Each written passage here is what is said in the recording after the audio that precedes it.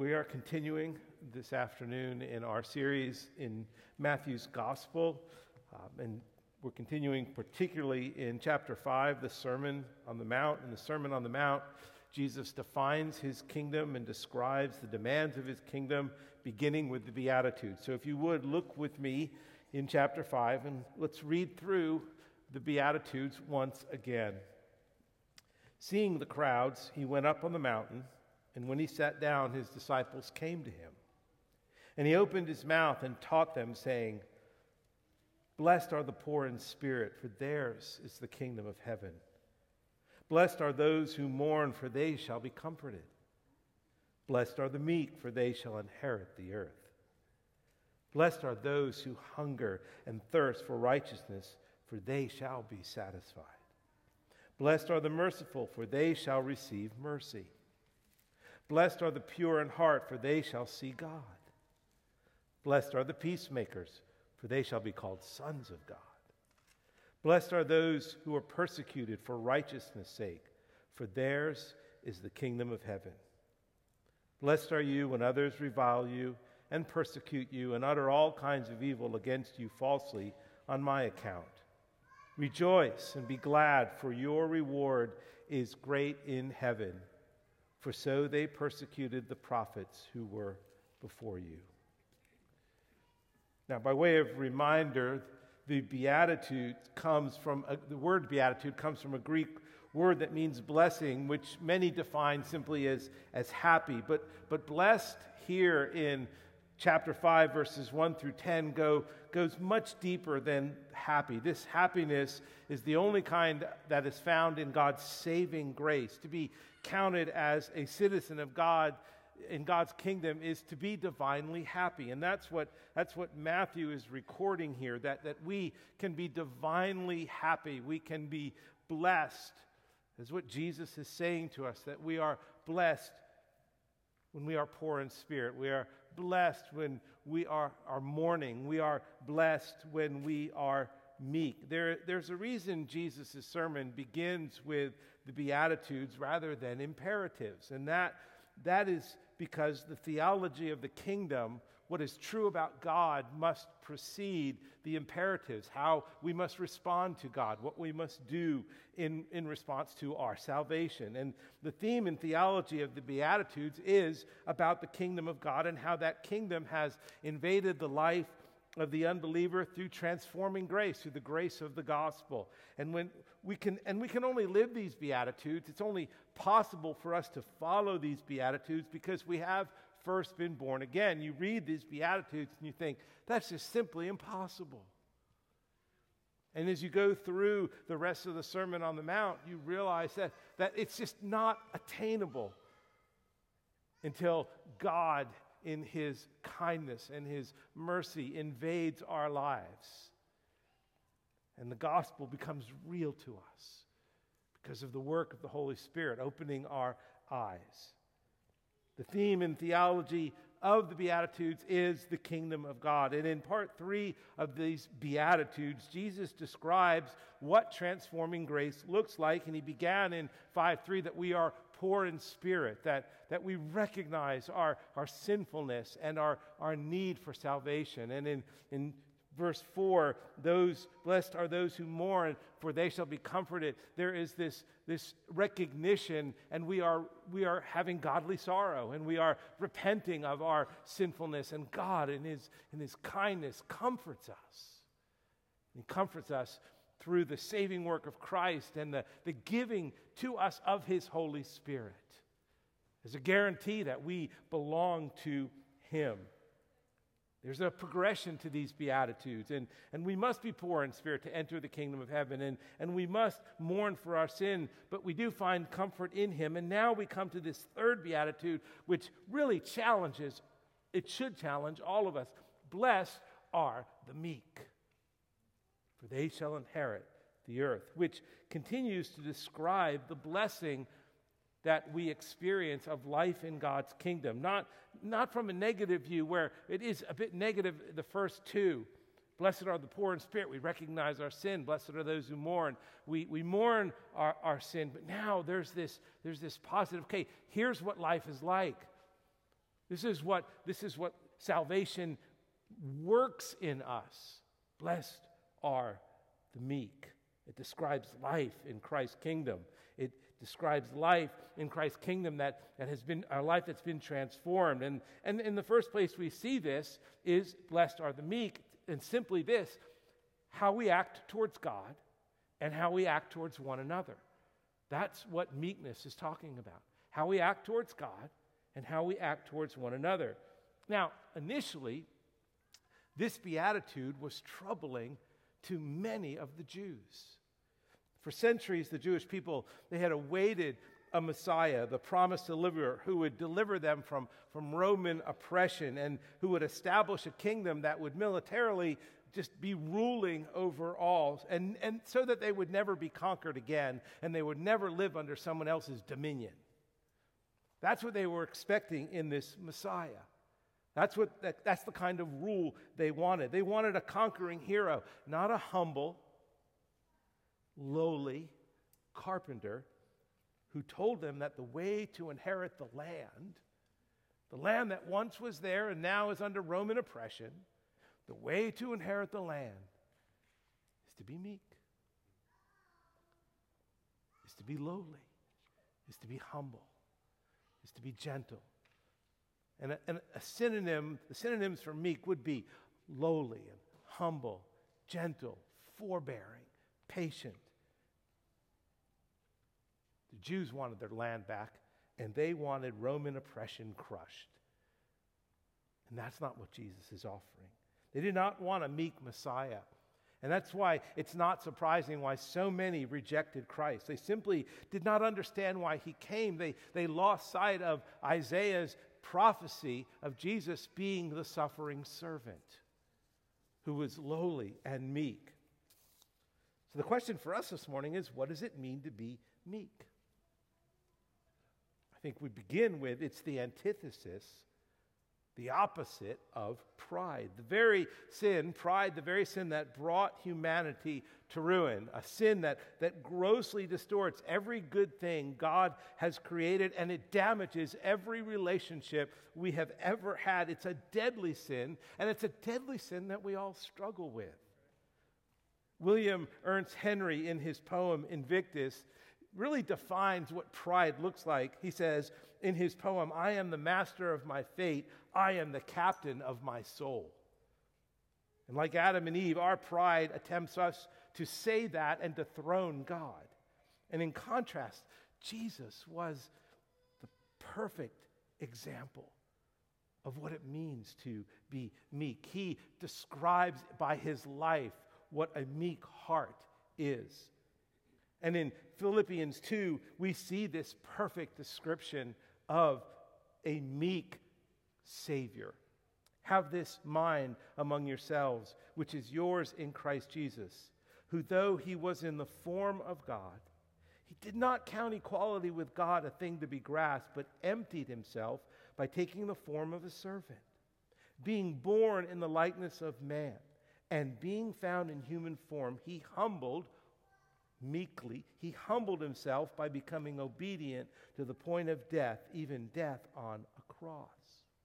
So when Jesus tells his disciples about the blessing of meekness, he knows that it will cost them something as it cost him something, his life. But he also knows the joy that it will bring. Meekness simply in this beatitude tells us meekness should be a hallmark of every follower of Christ. It should be it should be who we are as a follower of Christ. And this meekness will find its expression in two places: meekness towards God and meekness towards one another. Now, to be meek towards God is to be, first of all, submissive to his will. However God works, or whatever God allows in our lives, whatever circumstances come into our situation, whatever God does providentially in our lives, we submit to them because we believe God is good and what he does is for our good. So we submit to these circumstances. Not always easily, but that's what meekness is. We are meek towards God, that He knows better than I do. That if I was in control of this world, it would only be happy for about the 1 second that I liked being in control, and then the world would fall apart, as would your world. No, we are meek towards God. And to be meek towards God is simply, it's not to dispute His providence, the providential working in our lives, or resist His sovereign pathways that He lays out for us, a pathway that at times I would not choose. But to be meek towards God is to be submissive towards Him. Thomas Watson said, "Let God do what He will with me. Let Him carve out what conditions He pleases. I will submit. God sees what is best for me, whether a fertile or barren soil." That's what it means to be meek towards God. Jonah, in contrast, had an unmeek spirit when he declared in chapter 4, verse 9, he says, "I do well to be angry to death." He was angry with God because God spared Nineveh and let his plant die. And so he said, listen, I'm so angry with God, I'm going to be angry to death. To the day I die, I'm going to be angry with God. That was a man who did not understand what it meant to be meek towards the Lord. The meek person trusts God's providences, whether these providences take them into the beauty of Solomon's temple, or the dunghill of Job's experience and suffering, or the prison of Joseph's persecution. A meek person trusts God. He trusts God's goodness. He trusts God's shepherding care. And he is neither fatalistic about it or passive, but he's active in trusting God. It's not a que sera, sera, what will be, but it's an attitude that is active in looking towards the Lord, submitting to Him. That is what it means to be meek towards God. Now, listen, by nature, I am not naturally meek towards the Lord.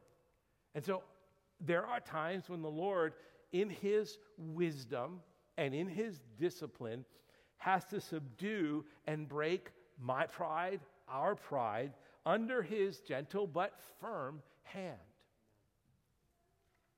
so that we can become meek. He sends trials that reveal where our hearts are living. He sends trials to reveal the secret ambitions in our hearts that really show us how self-reliant we are, as opposed to submitted towards His providential working in our lives. And so He patiently helps us become meek. So to be meek towards God is to be submitted to His will, but it's also to be submitted to and to surrender to His word. That's where meekness can be revealed or can be shown not to be existing. The meek person is one who seeks to conform their mind through the Word of God to the will of God by not quarreling with the Word of God. Well, I read it here, but God doesn't understand my unique situation. Oh, no. He not only understands it, He created it. So we are meek towards the Lord. We are meek towards the Lord in our submission to His will. We're meek towards the Lord in our surrender and submission to His word. But secondly, blessed are the meek. Meekness towards others. We are meek towards one another, which, in my experience personally, can be a challenge at times. Imagine, on a Sunday we are here, we're singing, we're praising God. Kindness of the Holy Spirit does a work in our hearts, just revealing some areas of sin, and And we are confessing that sin to the Lord. We are broken before the Lord, even in the midst of singing, which happened to me on numerous Sundays throughout my life. We're praising God, but we're also aware of how weak I am and how sinful I am. And God is doing business with me. And I accept it readily. But imagine someone else coming up to you after the meeting and recounting all those sins as well. It's not the same. I wouldn't respond the same way as I would be responding to God. It would reveal the lack of meekness in my heart. Listen, a meek or an unmeek heart is often most revealed with spouses and children and members of this church, other family members, neighbors, coworkers. Listen, a good way to test whether or not you are meek: how easily are you offended? How easily do people offend you? A meek heart is not easily offended by others. It's more like wood that is saturated with water, and when a match is put to it, it won't burn. But the person who struggles with being meek or is not meek, it's like a match to gasoline. When somebody says something or does something that offends them, and they're easily offended, they're immediately offended, and they read into things that didn't even exist.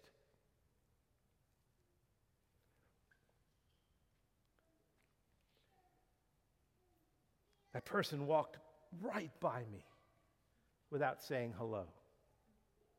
I can't believe she said that to me about my child. I can't believe they said that about my parenting. Why do I always have to be the one to initiate hospitality? I can't stand how opinionated that person is. Those words she said to me cut like a knife. That person let me down. He made a mistake that cost me something.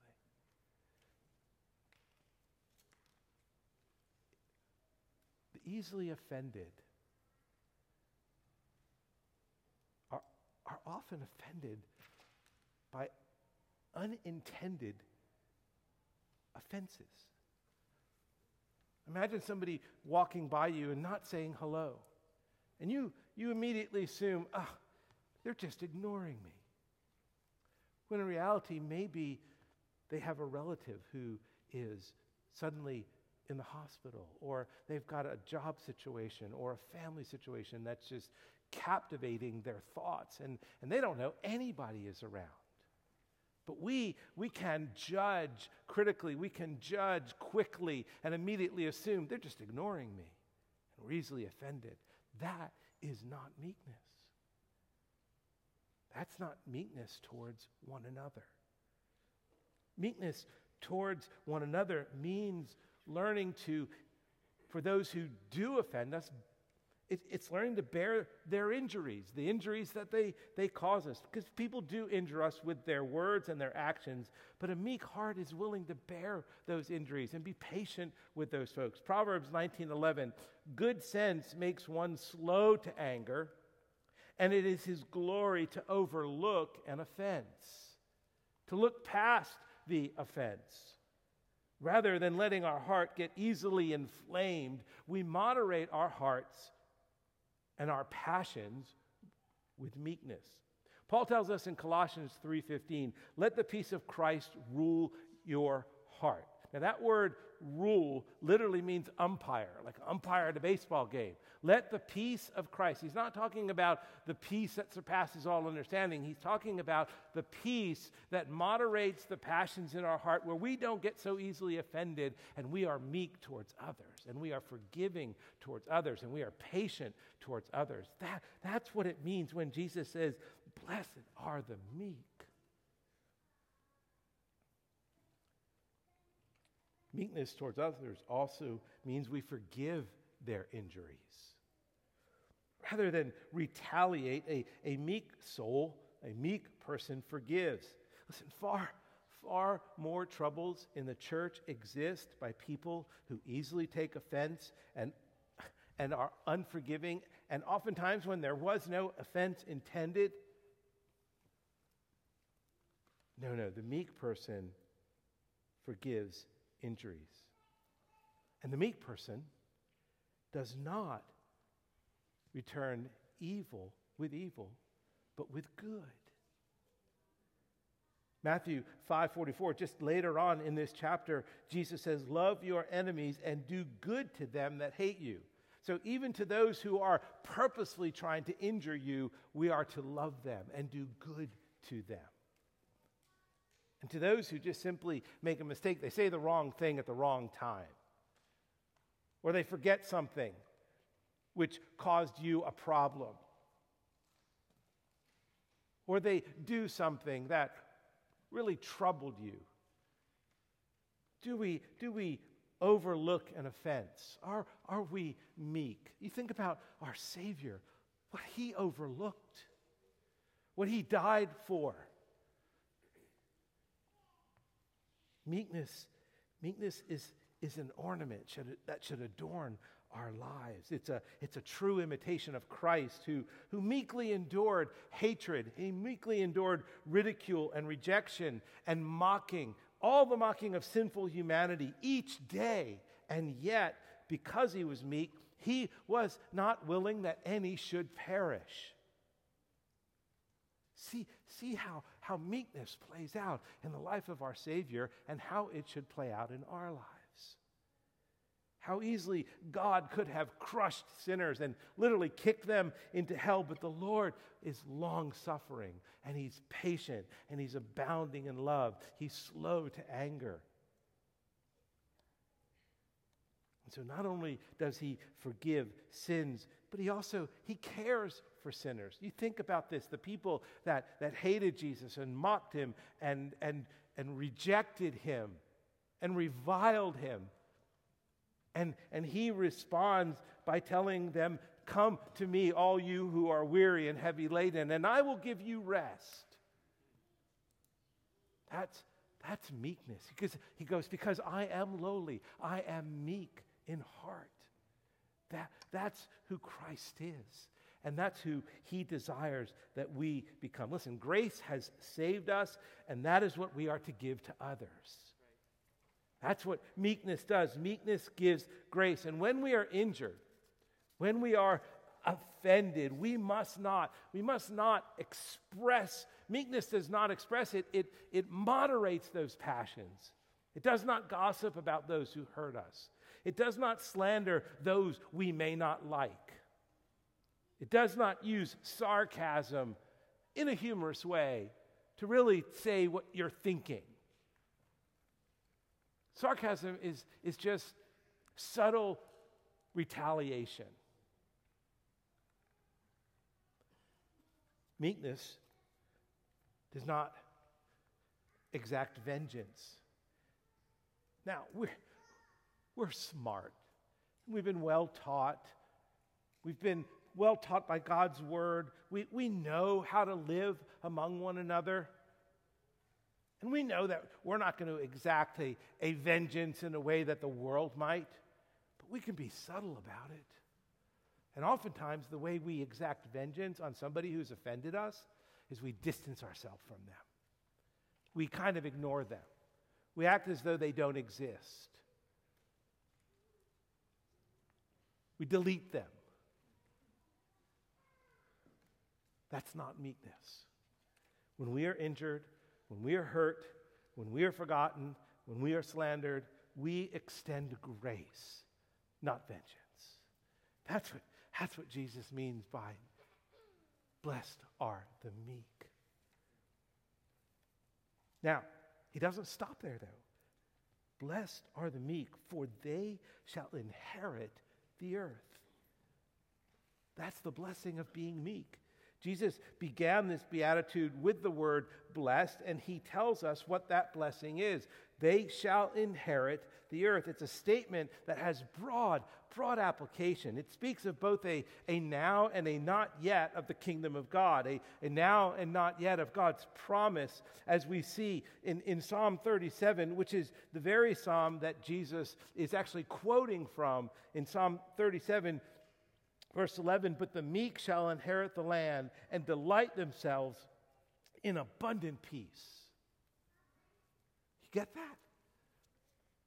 He's quoting Psalm 37.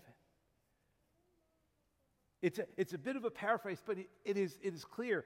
The meek shall inherit the land and delight themselves in abundant peace. You see, in Psalm 37, the righteous, they were struggling. They were struggling with seeing the wicked prosper. In their day, the wicked were prospering while they were suffering. But God tells them, listen, here's what's really true. As David writes this psalm, he's telling God's people what God is saying. The meek shall inherit the land and delight themselves in abundant peace. And then he goes on to describe what happens to the wicked. That the wicked will face judgment soon enough, just as the righteous will face God's blessing soon enough. Yeah, the wicked man, in a sense, in our day and age and in their day and age, the wicked man, in a sense, does rule the earth for now, but not as the fruit of God's favor. No, even now, in this world, at this time, in this pandemic, in this political climate, in all that we experience, even now, the saint of God, the Christian, the follower of Christ, can enjoy living on this earth and, in a sense, experience his inheritance on this earth, even though it's a harsh place, because Christ is in it. And his peace is with us. If you remember in John 14, Jesus said, "My peace I give you, my peace I leave with you. Not as the world gives, do I give to you." And in 37:10, the psalmist says, "In just a little while the wicked will be no more. Though you look carefully at his place, he will not be there."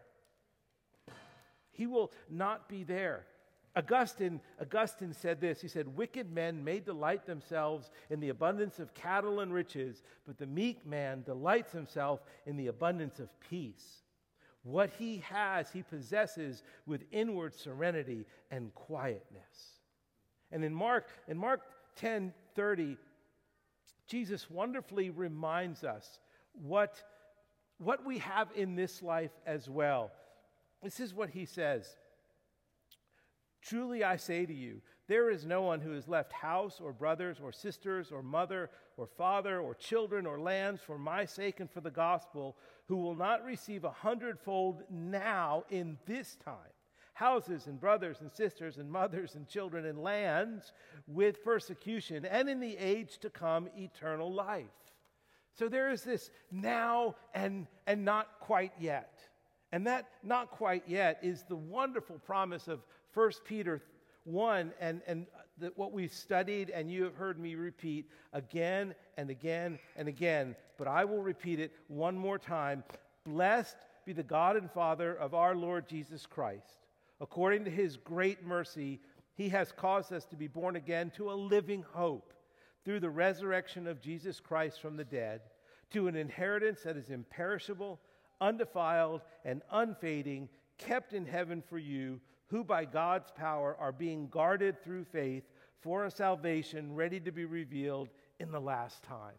That is what God is doing. That is what it means to inherit the land both now and in the future. And that is what God has kindly promised us. It all awaits us in Christ.